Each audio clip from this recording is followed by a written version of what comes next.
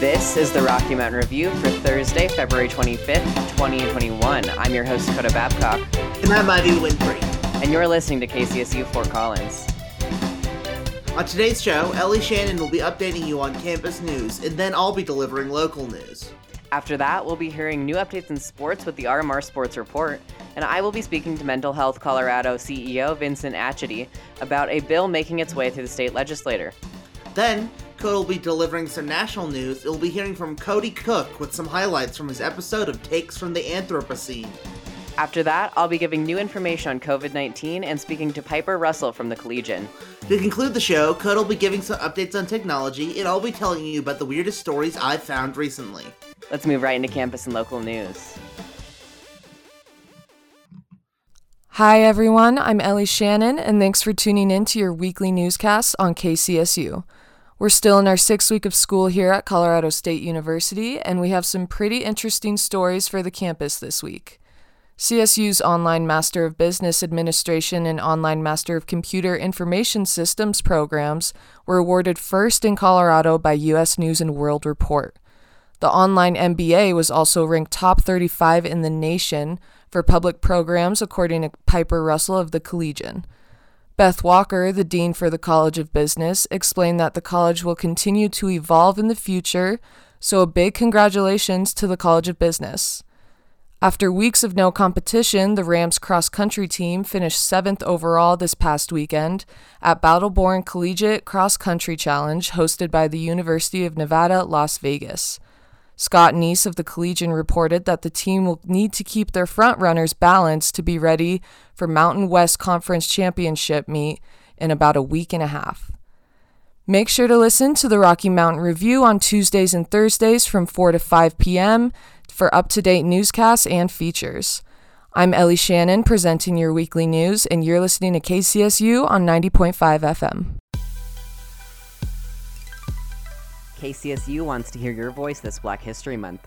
Let us know what underrepresented people and events in Black history you think more people should be aware of. Leave us a voicemail at 970-491-2388 for a chance to be featured on KCSU. Again, that number is 970-491-2388.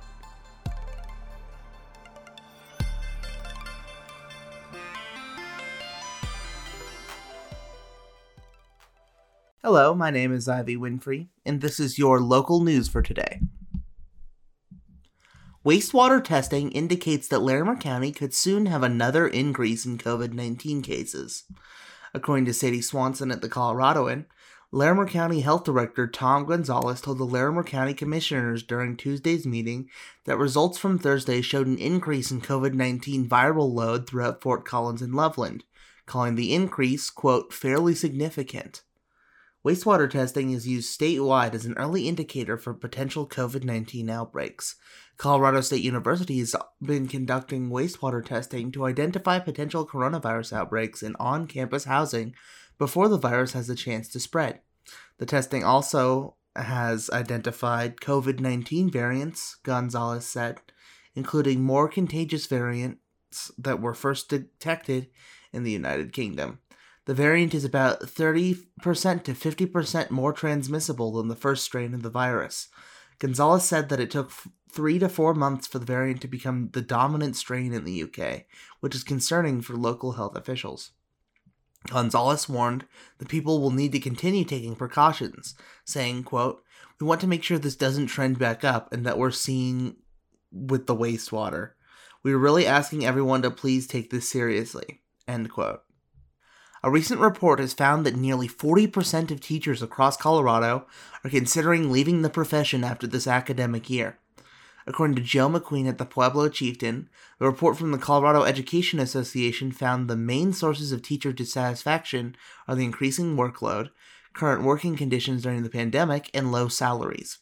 Amy Spock, president of the Pueblo County Education Association, said that, quote, "I'm not that all surprised. School districts in Colorado are chronically underfunded. Teachers in Colorado are well under the national average for teacher pay. We're also underfunded compared to other states." Older teachers were found to be more likely to consider leaving after this year, as 53% of teachers ages 60 to 69 years old said they were considering leaving, and 45% of teachers aged 50 to 59 years said that they're considering a career change as well, according to the report. The lack of state funding for Colorado's public schools has greatly accelerated the workload for teachers. Spock said, as a result of the funding cuts, classroom sizes have increased. Elementary classes are up to nearly 30 students each, and secondary classes are getting up to 35 students or more. The report lays out 3 strategies it proposes state lawmakers adopt to address teachers' concerns. Increasing revenue by raising the corporate tax and buying down the multi-billion-dollar budget stabilization factor, where education funding is cut in order to balance the state budget. Ensuring schools are safe to return to and that educators are vaccinated and have personal protective equipment available to them, and postponing standardized tests since many students are learning online, don't have the same access to prepare for exams like they did before the pandemic. The Larimer County's coroner's office has identified the body found in Horsetooth Mountain Park last week as a missing 30-year-old Fort Collins man. According to Sadie Swanson at the Coloradoan, a news release from the Larimer County Sheriff's Office last week said that a Larimer County Natural Resources Ranger noticed an unoccupied vehicle parked at Horsetooth Mountain Park, and after returning 3 days later, found the vehicle still there. This prompted the ranger to contact the family of the owner of the vehicle, 30-year-old Eric J. Mueller of Fort Collins, who told the ranger that they hadn't heard from the man in several days. After launching an investigation, Larimer County Search and Rescue and LCSO investigators recovered what the coroner's office has now confirmed was Mueller's body. The official post from the coroner's office states the manner of death was ruled as suicide, with the cause of death being reported as multiple blunt force injuries. That's all I have right now. We'll be right back, but stay tuned after the break for the RMR Sports Report. You're listening to 90.5 KCSU Fort Collins.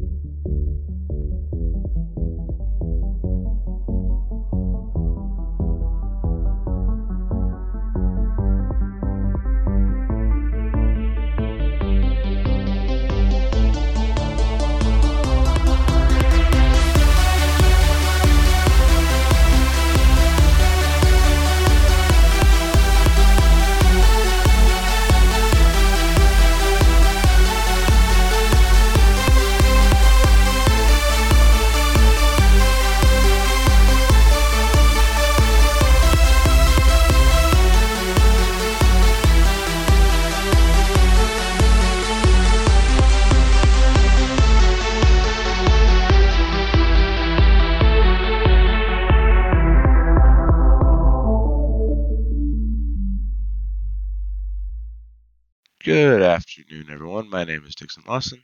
You're tuned in to the RMR Sports Report here on 90.5 KCSU FM Fort Collins. Today we're going to start off a little bit of a recap, and then we'll get into all that is happening for the rest of this week.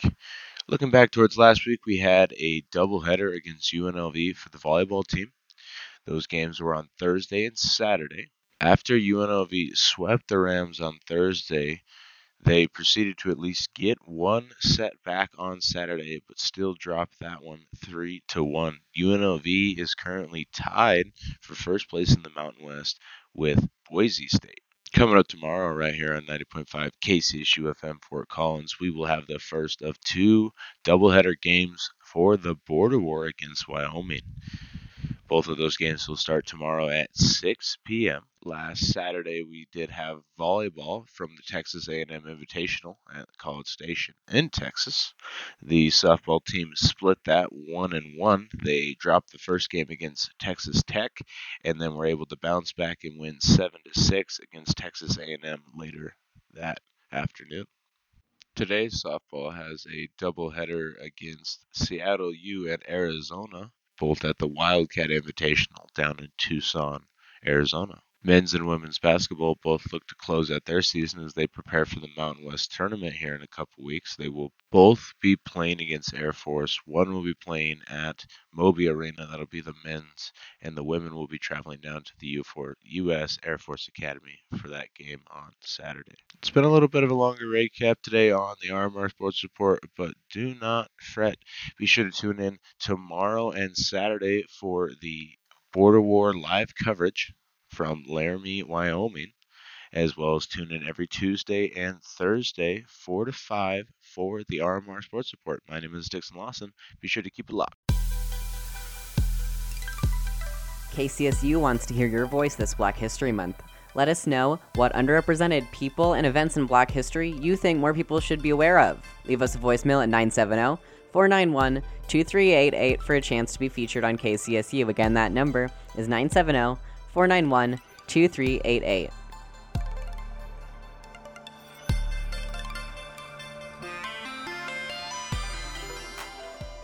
House Bill 211021 is a bipartisan bill focused on improving peer support services in mental health. This bill is also intended to support those in recovery from mental health issues and substance abuse while addressing the shortage in mental health workers.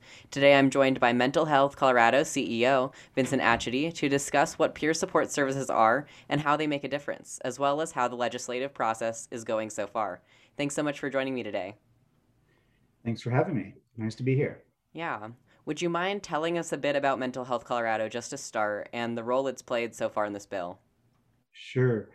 Mental Health Colorado is the state's leading advocacy organization to promote healthier minds across the lifespan for all Coloradans.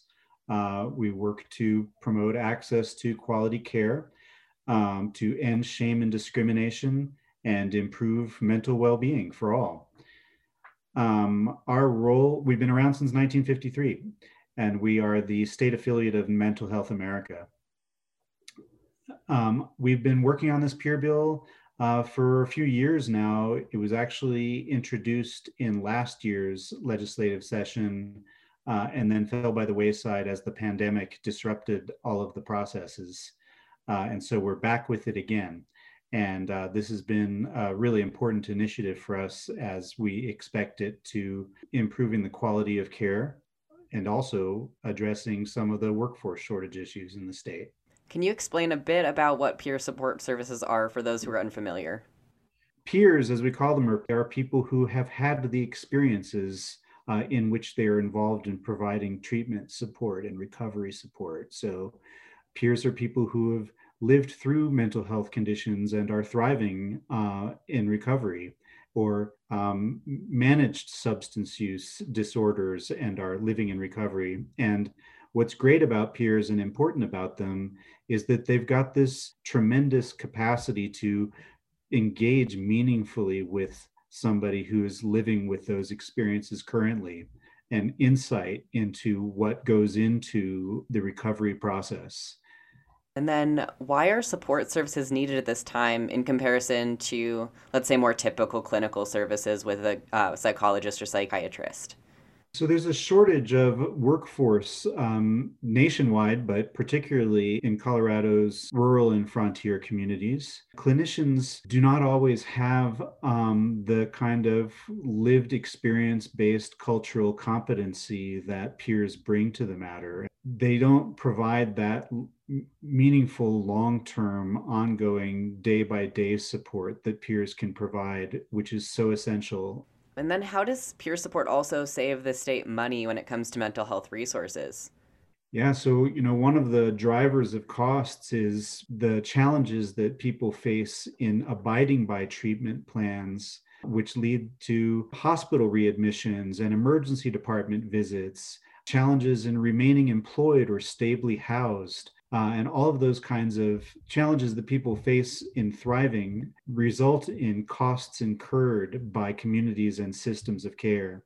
And so as we put peers into the workforce to support people's successful recovery and stabilization, we'll alleviate costs on all of those other sort of crisis intervention points. And then how do you think that these lived experiences by peers can help get a better outcome for mental health patients? It's sometimes difficult for mental health patients to have meaningful engagement with clinicians who really hear them. And peers have, just based on their lived experience, an innate capacity to really hear somebody. And that level of connectedness is really key for somebody to be able to progress and take next steps and feel like their concerns or their feelings are not being dismissed by someone who doesn't really understand. And then I know that this bill was kind of pushed aside because of the pandemic, but how do you think that this pandemic has shown that mental health really needs to be a priority?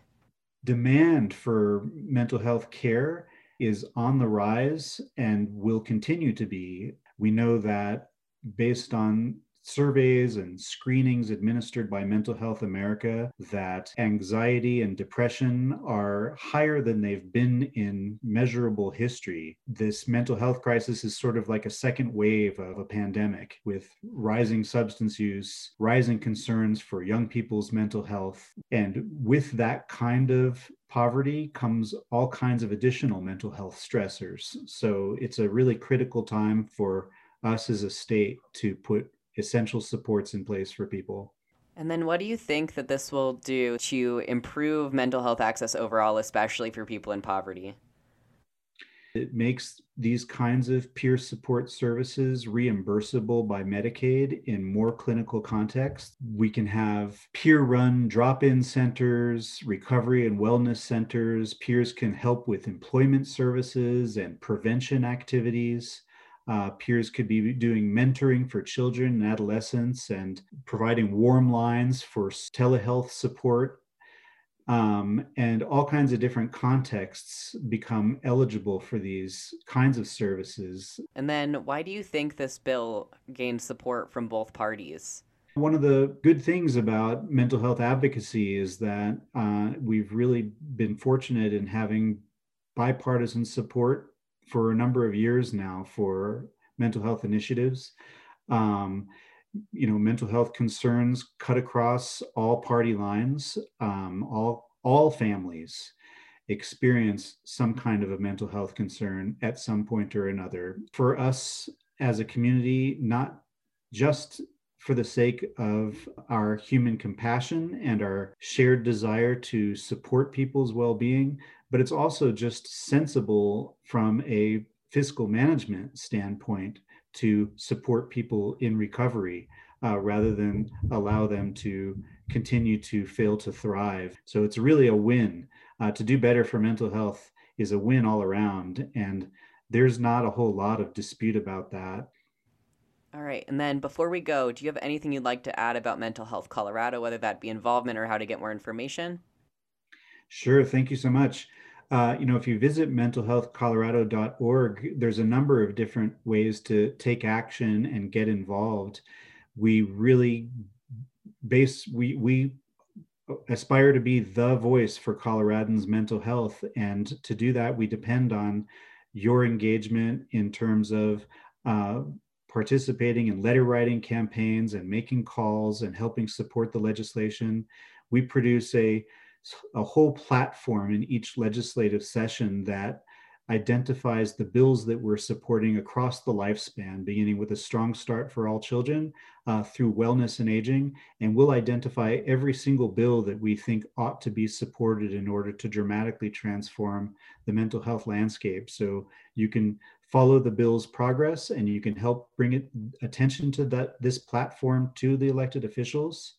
You can join our Brainwave, which is our network of grassroots advocates, people with all kinds of lived experience. And we mobilize our Brainwave members to provide testimony for bills, and we'll train people so that they're comfortable telling their story in the 3 minutes that they're allowed for testimony.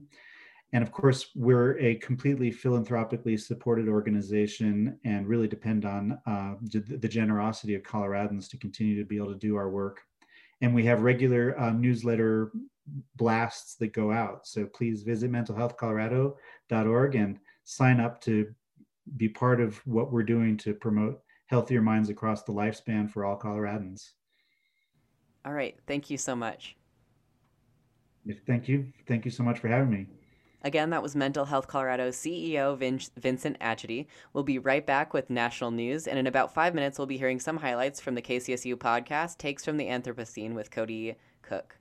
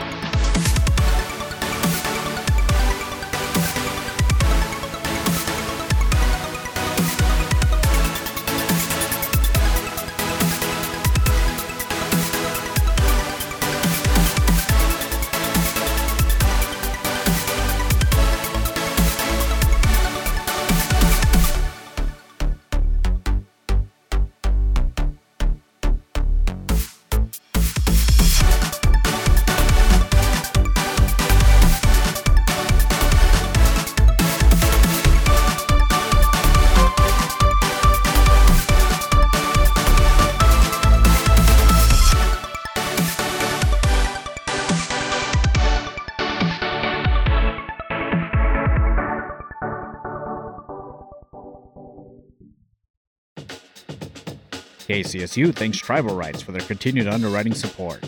Tribal Rights is located on College Avenue in Old Town Fort Collins and is a full custom tattoo, body piercing, and jewelry studio. Learn more at tribalrightstattoo.com. I'm Coda Babcock, and this is national news for Thursday, February 25th. One medical health group allegedly allowed ineligible patients to receive COVID-19 vaccines early. According to Tim Mack at National Public Radio, the national provider based in San Francisco provided vaccines to populations not yet approved for the vaccines based on company connections. This means that patients with a low risk for COVID-19 complications received vaccines before high-risk patients. One Medical disagrees with these claims, saying that the company is not knowingly vaccinating ineligible populations. Locations in Washington State, Oregon, and California have all reported instances of this issue, with some ineligible patients being senior staff members of the company. In an internal communication, a doctor in California said of the incident, quote, "It seems if you don't screen out those jumping the queue, then many will jump in line and push those that need the vaccine further behind, delaying a potentially life-saving injection. This could impact many members," end quote. Victims of the deadly California wildfires in 2017 and 2018 caused by Pacific Gas and Electricity's electrical grid are suing PG&E's former management for neglect. According to Michael Liedke at AP News, the trust suing PG&E represents over 80,000 victims of the fire, and they are suing several of PG&E's former executives and board members. Previously, PG&E reached a $13.5 billion settlement with victims, and within that settlement, they gave permissions for victims to target executives and board members associated with PG&E leading up to the fires. The company pled guilty to 84 felony counts of involuntary manslaughter for a 2018 wildfire that destroyed Paradise, California, and was fined $4 million. More than 25,000 homes were burned down and over 100 people died in Northern California's PG&E-related wildfires. U.S. passports may soon begin offering an X gender marker option, according to Valeria Safronova at the New York Times. This change could also involve Social Security cards and other forms of federal identification. The gender designation X is an opt-in designation for trans, non-binary, and intersex individuals who may not identify as male or female. Many states already introduced this designation for driver's licenses and birth certificates, including Colorado. Passports first allowed an individual to change their gender on their passport in 2010, but this requires proof of a medical transition from one sex to another, specifically from male to female or female to male. The American Civil Liberties Union is working with the White House to potentially add gender-neutral designations to all federal identification records, and additionally to allow individuals to affirm their gender identity without a court order or letter from a medical doctor. President Joe Biden is expected to sign an executive order to help invest in U.S.-created solutions for product shortages. According to Franca Ordonez at National Public Radio, the Biden administration kept their focus on supply chain errors and shortages, and this new order is expected to help the U.S. to create critical materials that go into the manufacturing of personal devices, cars, and medical supplies. This order comes after the Biden administration says the pandemic showed how dependent Americans are on Chinese products. The shortages caused by the pandemic hitting China showed how far behind Chinese manufacturing issues could put on American businesses, and therefore cause potential harm to the U.S. economy. In an interview with National Public Radio, CEO John Neufer from the Semiconductor Industry Association said, quote, "I think this pandemic has put in focus the reality that some of our supply chains need to be rebalanced," end quote. Now we're going to be hearing from Cody Cook with some highlights from his recent episode of Takes from the Anthropocene. As always, if you missed any part of our show today, feel free to check us out at Spotify or online at kcsufm.com/news. I'm Coda Babcock, and that was National News for Thursday. Do you mind just telling us a little bit about yourself today? Yeah, so I'm from South Louisiana, and we'll get to that in a minute. But I moved to Colorado in 2018 to come to college here at CSU. I'm an English and history major with a focus in creative writing, and history has a lot of the reason to do with why I'm here today. Okay, well, awesome. Well, let's hop into it. What do you got for us today? What happens when we ground our setting? You know, the American narrative tends to, it's all about where we're going, and it's all about where we can be tomorrow.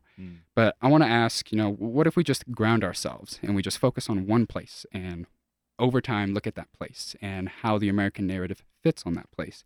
And I think we can see that the American ethos, this just endless growth, always tomorrow, always go forward, this ethos is really unsustainable, in some ways delusional and utterly impossible.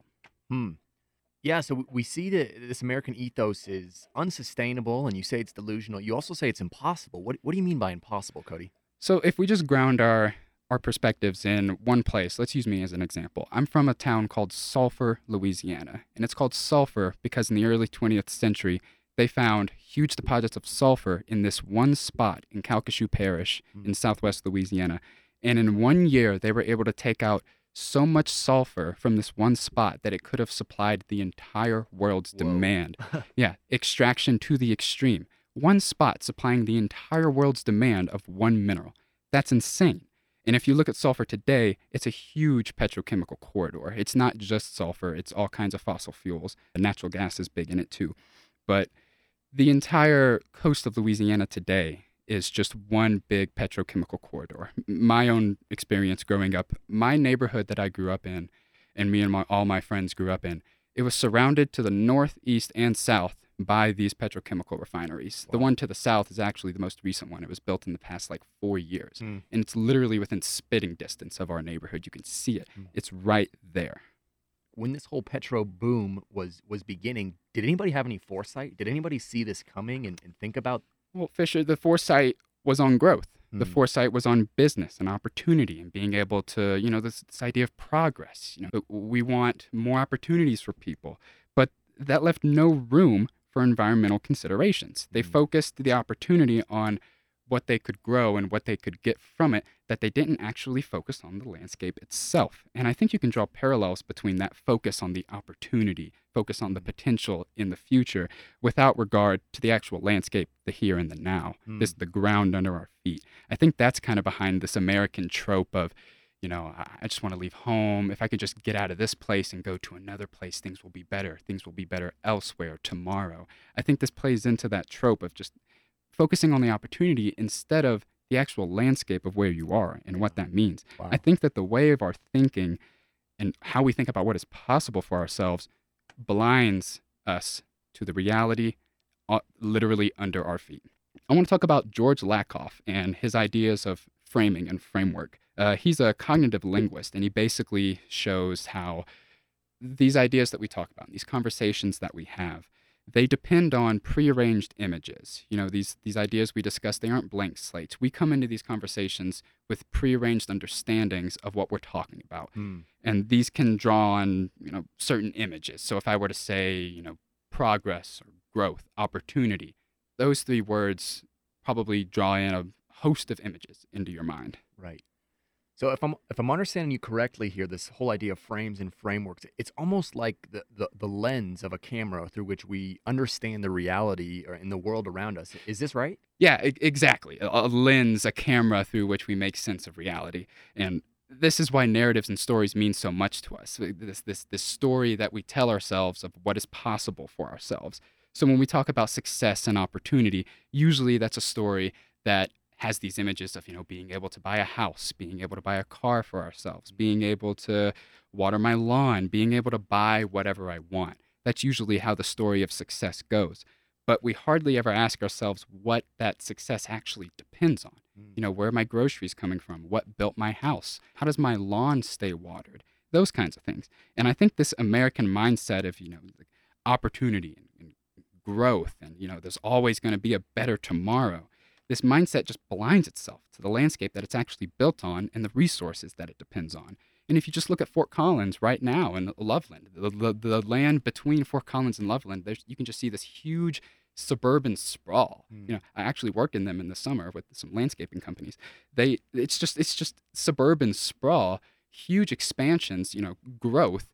But Colorado's in the middle of a drought. Yeah. We're low on water right now. How can we justify these hugely expensive and energy-intensive, resource-intensive projects in the midst of a drought? And I think this mindset of not really paying attention to the actual landscape and the nature, this is the same logic that has killed Louisiana's coast. Wow. Well, yeah. So far, I've heard you talking about this idea of the American endless growth mindset, right? This lens that we've been looking at. Do you have any idea? Is there another lens that takes everything, including the entire landscape, into consideration? Maybe Yeah. something more holistic. Yeah, that's actually great to bring up. Even though this American mindset of always growth, always progress, even though it's so pervasive and dominant in our society, it is by no means the only way to look at the world. So, actually, indigenous cultures actually understand things a little differently than we do. Some scholars, Raymond Pioratti and Daniel Wildcat, they talk about traditional ecological knowledge. And I can't really sum up the whole thing here, but basically, indigenous cultures tend to look at things spatially. We look at things temporally. Where am I today? How can I get to tomorrow? How can I be better tomorrow? But that's not how these people look at things.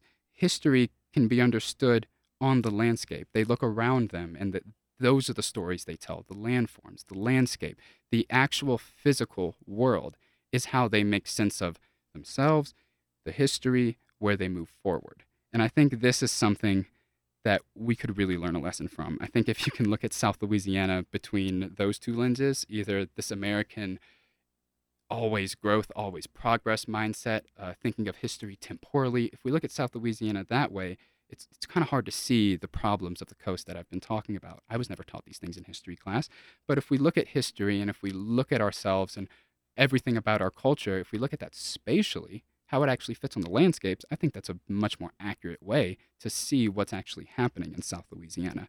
I actually watched this documentary a while ago. It's called Taming the Wild, and it's about indigenous cultures in California. And there's a really great quote that I took away from that. Someone said, "We live in a world of fences." I think that's a great way to put it. I think that's a great way to think of, how boxed in and parcelized this American mindset is. This is not how the real world operates. Things don't stay within boundaries. Ecology doesn't work that way. We can build a fence, but that's not how it actually works. It seems like this American mindset doesn't quite place itself in the realist interpretation of the world around us, huh? Yeah. We like to think of the world as like in market terms, economic terms, the possibility of a business to grow, but that's not the real world. Like you said, we don't place ourselves in the realist world. And if you've read Rachel Carson's Silent Spring, that does a great job of showing this.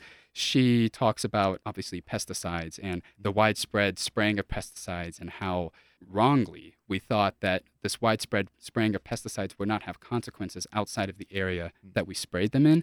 But Rachel Carson shows that, by God, yes, it does. Yes, the chemicals that we spray in one place end up in the rivers and wind up in a totally different place. There are no boundaries to nature. Things work outward. Things work spatially. In America, this American mindset, the American mindset thinks that its consequences and the consequences of its ambitions can be localized, fenced in. That's just not how this works. And Rachel Carson shows that too. And have you heard of the dead zone off the coast of the Gulf of Mexico? I haven't. No. What's No, that about? I don't think you have. And I never did until I came here and I read about it online because they don't teach us about it there. So pesticides that are sprayed in big monoculture farms, Nebraska, Iowa, anywhere else in the Mississippi watershed, all of those pesticides, just like Carson talks about, run off from the farms into the rivers. They wind up at this terminus point, the end of the Mississippi River in the Gulf of Mexico. Wow. So all of these chemicals, they end up in the Gulf of Mexico and they create a hypoxic zone. Hypoxia meaning lack of oxygen. It's terrible for the water and for the actual ecosystems that end up with these chemicals. And it's created this, what they call a dead zone of fish aren't able to live if there's no oxygen in the water. And they come from these pesticides that are sprayed far off in different parts of the country. Right. The EPA talks about it. There's a great documentary called Troubled Waters that they do a great job of going into it. And it's just another example of how our ambitions and what we like to think we can do, they're not localized to where we do that. The pesticides aren't localized to the farm. They run off. They end up in a different place.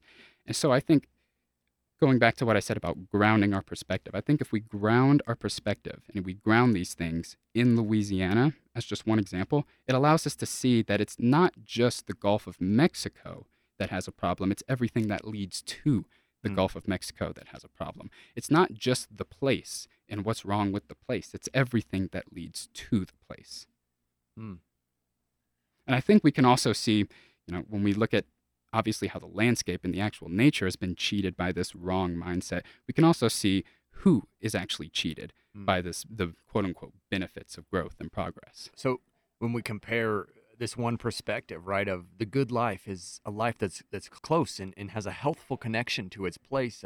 From my perspective, when we look at the American, or possibly even the white American good life, it depends on quite different things, right? It depends on this ability to get up and leave. There's a stretch of the Mississippi River from Baton Rouge to New Orleans called Cancer Alley, and that pretty much sums it up right there. People living in this stretch, they report disproportionately high rates of cancer and upper respiratory illnesses, and it's because they live in close proximity to these petrochemical refineries. And this is a problem that's just ongoing, and it hasn't been addressed because it just doesn't fit into that narrative of growth and always moving forward. And it's just more of the same all the time. I read an article published by the newspaper Southerly the other day, an article by Sarah Sneath, and she talks about a pipeline that's being pushed like today, like it's still in process. It's being pushed through those same communities, these Black and Indigenous communities that aren't consenting to the pipeline. Wow. But the government officials are pushing this pipeline through because it's about growth. It's about progress. It's about growing that economy and growing those opportunities. Yeah. So this just doesn't make sense to me, Cody. It seems like the state is continuing on, right? Business as usual, despite being in the face of erosion and sickness. And for you and your friends, it's taken the form of moral degradation. You know, Fisher, it doesn't make sense to me either. Louisiana can be looked at as a place that is dependent upon its own destruction.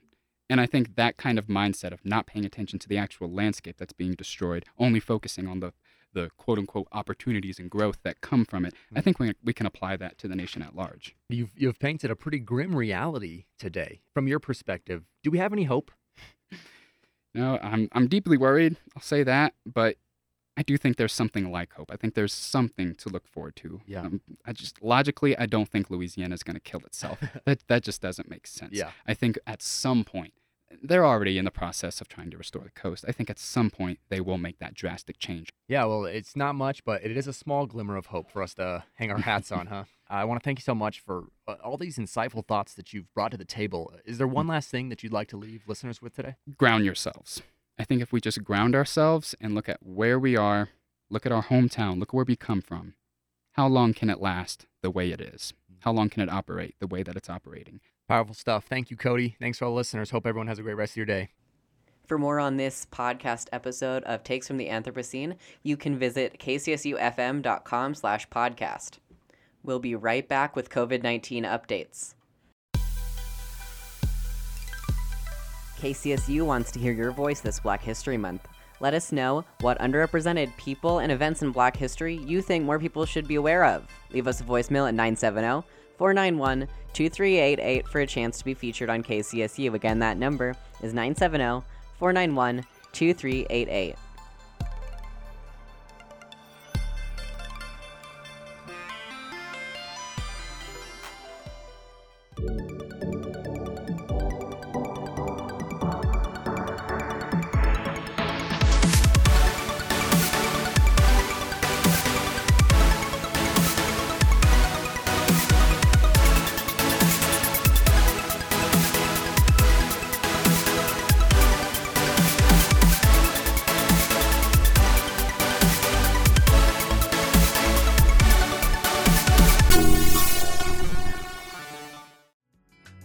The Fort Collins Rotaract Club is a Rotary-sponsored volunteer and service organization for young men and women ages 18 to 30 within Colorado State University and the Fort Collins community. Our club addresses the physical and social needs of the local community and promotes international understanding and peace through the framework of friendship and service. Rotaract's purpose is to provide the opportunity for Rotaractors to enhance the knowledge and skills that will assist them in personal development, to address the physical and social needs of their communities, and to promote better relations between all people worldwide. We thrive to abide by the Rotary's guiding principles of service, ethics, and goodwill. We meet every other Monday at 6 p.m. in the Laurie Student Center, room 306. Contact focorotaract@gmail.com for more information. And we are back on the Rocky Mountain Review. I'm Coda Babcock, and these are COVID-19 updates for Thursday. There are a cumulative total of over 2,300 cases of COVID-19 among students, staff, and faculty since May 2020. The university is seeing an upward trend in new cases, similar to that seen in the weeks following Halloween. Larimer County has moved up to a high-risk score and sits at a level yellow concern on Colorado's Dial framework. There are over 19,000 cases and 225 deaths related to COVID-19 in the county. There are 355 recorded outbreaks, and over 82,000 residents have received vaccinations. 61 new positive cases have been reported in the past 24 hours, and every day in the past 2 weeks has seen at least 50 new cases. The county's case rate is at over 260 per 100,000 residents, and positive tests have never made up more than 10% of all test results. 17 COVID patients are currently in the hospital. Overall hospital utilization is at 70%, while ICUs are beginning to fill up at 77%. The county remains on a downward trend, but rising hospitalizations threaten the county's ability to manage the health crisis. Statewide, Colorado has a total of over 423,000 cases, and over 2.5 million people have been tested so far. Nearly 6,000 deaths were recorded among cases, and over 5,800 were due to COVID-19 complications. Colorado has a total of nearly 4,000 outbreaks. In the United States, there are more than 28.3 million reported cases of COVID-19 and over 505,000 deaths. Wednesday, cases increased by over 70,000 and deaths increased by over 3,000. In the past 2 weeks, cases have gone down by 35%, deaths have gone down by 16%, and hospitalizations by 30%. The southwestern U.S. is currently experiencing a rise in cases, particularly in Texas and the regions near its border. The Johnson & Johnson's COVID-19 vaccine has been reviewed by the Food and Drug Administration, which found that the vaccine is safe and effective. This means that the vaccine met the needs for emergency authorization, making it the third vaccine approved for COVID-19 in the U.S. The only way for those not yet eligible for the COVID-19 vaccine to protect themselves and others from virus transmission and complications is by washing your hands for 20 seconds regularly, wearing a face mask or cloth face covering, avoiding touching your face, and staying at home when possible. Information from this segment was gathered from the CSU COVID site, Larimer County, the Colorado Department of Public Health and Environment, the New York Times, and the Centers for Disease Control. For more information on vaccine eligibility, go to covid19.colorado.gov. I'm Coda Babcock, and you're listening to the Rocky Mountain Review on 90.5 KCSU Fort Collins. If you missed any part of our show so far, check us out at Spotify or online at kcsufm.com/news. Today, I am joined by Piper Russell, who recently wrote a story in the Collegian about CSU's online business program. So, just to start off with, why does the CSU College of Business's online program stand out when compared with other programs nationally? So the main three things that make it stand out nationally were that it has always been a leader in distance education, and they just started using the Mosaic digital learning platform for their distance education. And then also they have a very student-centric approach. So definitely focusing on helping each student with their individual needs, and then also the program's format and schedule flexibility. All right, and then which programs in particular were recognized and why? So the online MBA program was ranked number 1 in Colorado and then number 34 nationally among public schools. And then the online Masters in Computer Information Systems program was also ranked number 1 in Colorado and then number 21 nationally among public schools. And then the so the U.S. News and World Report rankings consider factors like student engagement, faculty credentials and training, expert opinion, student services, and technology support, and then student excellence as a basis for evaluation. So those things, were why they were recognized. All right, thank you. And then how do these programs really cater to the circumstances of a variety of different student needs?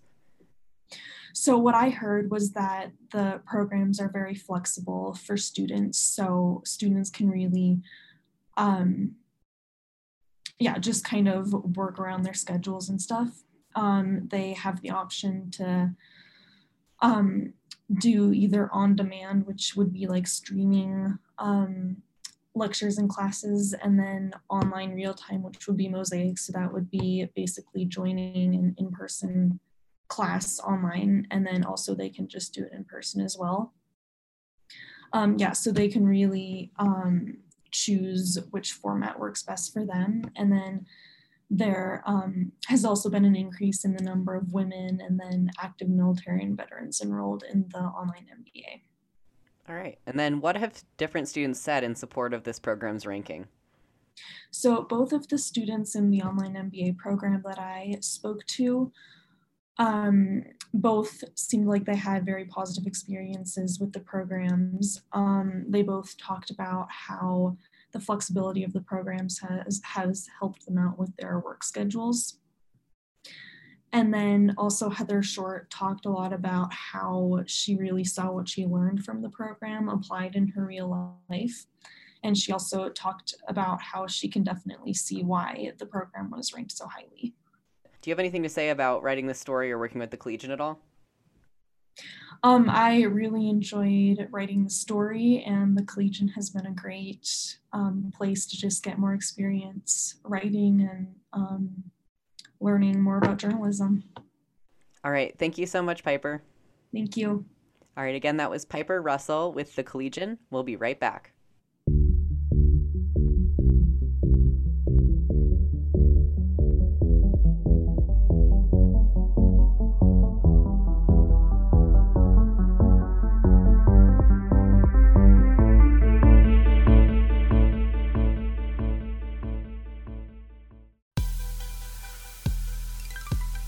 KCSU wants to hear your voice this Black History Month. Let us know what underrepresented people and events in Black history you think more people should be aware of. Leave us a voicemail at 970-491-2388 for a chance to be featured on KCSU. Again, that number is 970-491-2388.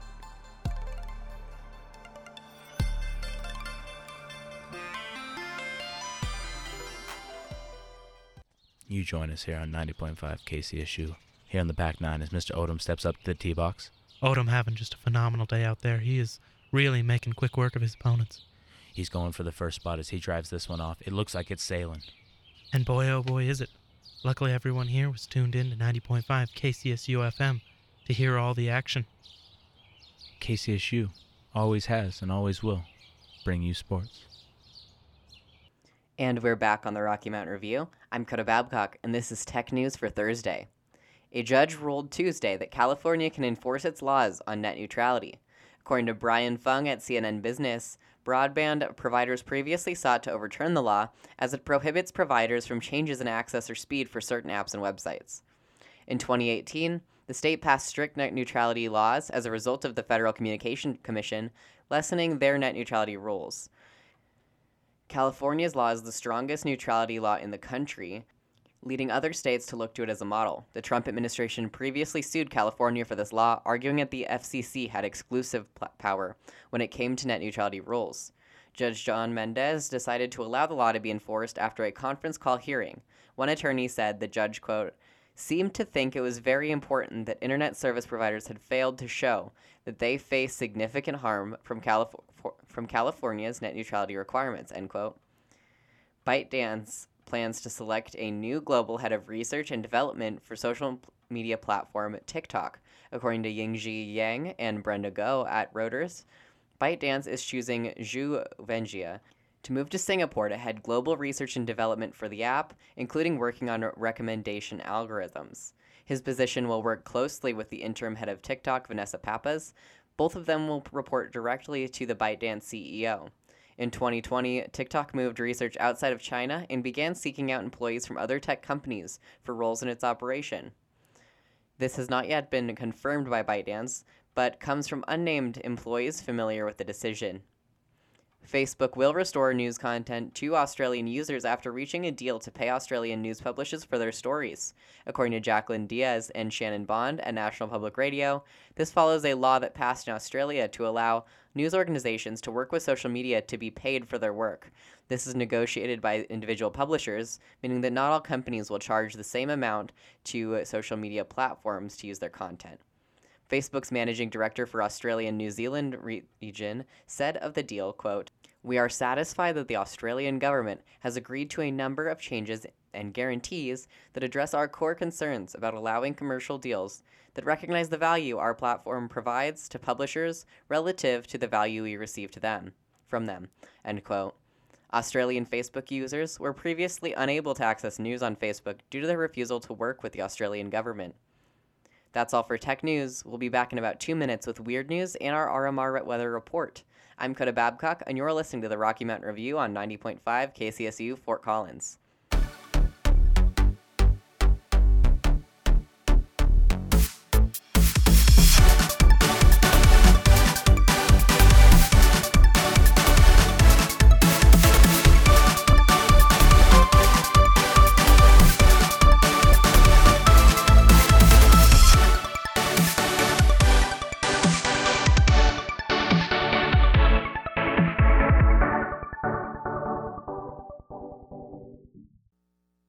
This is Damon.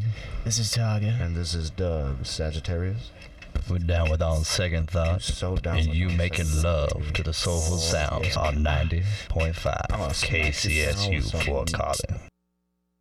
Hello, my name is Ivy Winfrey, and sometimes we need to get a little bit weird.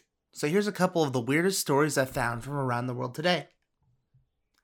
An Alaskan congressman is arguing that a ban on guns in Congress would be ineffective because he can kill people with his bare hands. According to Liz Ruskin at Alaska Public Media, arguments were heated on a Zoom meeting of the U.S. House Natural Resources Committee February 19th as a member discussed a rule to ban guns from the committee hearing room. As a longtime supporter of gun rights, Alaska Congressman Don Young claimed that a ban on guns would be ineffective, saying, quote, "Talking about weapons, I happened to serve during Korea, and I was well trained in how to kill somebody with my hands," end quote.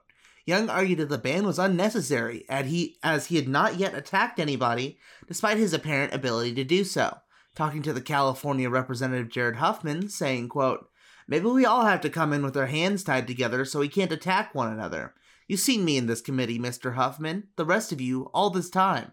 I get very angry, but I haven't attacked anybody, and the idea now that you're going to be protecting us from ourselves is really a divisive amendment," end quote. Colorado Representative Lauren Boebert also objected to the ban, saying that it would violate her Second Amendment rights and that she would require a personal security detail. She made these comments as her Zoom backdrop featured a bookshelf adorned with multiple firearms, including a handgun, shotgun, and 2 rifles. Despite these objections, the committee gun ban was passed. An Illinois lawmaker was introduced a bill to ban the sales of video games like Grand Theft Auto in hopes it would reduce carjackings in real life. According to Zach Klingenpeel of the Chicago Sun-Times, Illinois State Representative Marcus Evans Jr. filed House Bill 3531 for consideration to be voted into law February 20th. The bill is intended to amend a 2012 law which prevents the sale of violent video games to minors. The bill would amend the law to ban the sale of video games that depict, quote, psychological harm, including, quote, motor vehicle theft with a passenger or driver present, end quote. The bill would also change the definition of violent video game to any game in which players, quote, control a character within the video game that is encouraged to perpetuate human-on-human violence, which the player kills or otherwise causes serious or physical or psychological harm to another human or animal, end quote. Evans pointed to the video game Grand Theft Auto 5 as the reason behind the increase in carjackings, saying, quote, Grand Theft Auto and other violent video games are getting in the minds of our young people and perpetuating the normalcy of carjacking. Carjacking is not normal, and carjacking must stop, end quote. Grand Theft Auto 5, also referred to as GTA V, is the 5th installment of the Grand Theft Auto video game franchise, in which players are given the ability to steal cars and rob banks. The bill's introduction may come as a surprise to some given the timing. NBC Chicago reported that the rise in carjackings began in 2020, when the carjacking rate more than doubled. Grand Theft Auto 5, on the other hand, was first released in 2013 and has not yet received another installment in the franchise since. An Arizona man has been accused of faking his own kidnapping to get out of work. According to Johnny Diaz at the New York Times, the man, Brandon Soules, was arrested last week on a charge of false reporting to law enforcement. The police in Coolidge, Arizona, said in a statement that outlined the scheme that they believe was intended to get Mr. Sewells excused from his job at a tire store. The police were first called about 5:25 p.m. on February 10th, when officers responded to a report about an injured man in an area near the train tracks, houses, and a city water tower in Coolidge, a city of about 13,000 people, and 55 miles outside of Phoenix, Arizona. The caller reported that the man was going in and out of consciousness. When the officers arrived, they found a man, later identified as Mr. Sewells, with his hands bound behind his back by a belt and purple bandana stuffed in his mouth, according to the police. A photo from the police department showed the man with his hands tied while lying on his side on the ground. Mr. Sewells told officers that after completing an errand that morning, he returned to his home, where two masked men abducted him near his vehicle, struck him in the back of his head, and knocked him unconscious, according to the arrest report. The men, according to Mr. Sewells, quote, drove him around in a vehicle before they left him in the area where he was found, end quote. The police said Mr. Sewells was taken to a hospital where he was evaluated and interviewed by the police. According to the department, he told investigators that he had been kidnapped because his father had a large amount of money hidden throughout the desert. After days of investigation, the police found that there was no evidence of the kidnapping, with the camera footage that would have depicted the abduction showing nothing. They also determined that the hidden money was also fraudulent. In the statement, the police said that Mr. Sewells admitted during an interview with detectives that he had made up the kidnapping story, which led to his arrest. He was booked at the Coolidge Police Department and released with a court date. That's all the weird news I have for today. My name is Ivy Winfrey, and you're listening to the Rocky Mountain Review on 90.5 KCSU Fort Collins. And now, for the weather.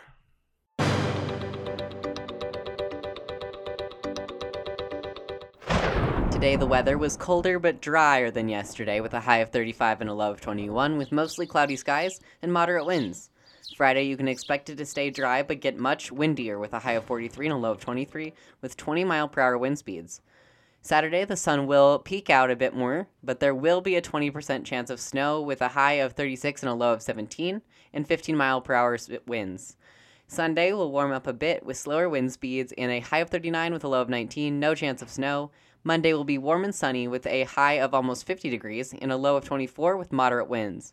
And Tuesday we'll experience mostly sunny skies with a high of 55 and a low of 29. And for Wednesday's weather, you'll have to tune into the Rocky Mountain Review next Tuesday from 4 to 5 p.m. to find out. And that's all for today. We just wanted to thank Damian Castile for our amazing theme music that's playing right now. We'd like to thank our guests today, as well as Thomas Taylor, Asher Corrin, Stephanie Keel, Hannah Copeland, Addison Lambert, Elliot Hutchinson, Matt Guzmarati, Jonathan Gillum, Ben Kruger, Ben Haney, Dixon Lawson, Peter Walk, Taylor Sandel, and the rest of the staff here at KCSU and Rocky Mountain Student Media. We couldn't do this without you. And I'd like to thank you, Coda. And I'd like to thank you, Ivy. And finally, we couldn't do this without you, dear listener. So thank you. And with that, we'll see you next time.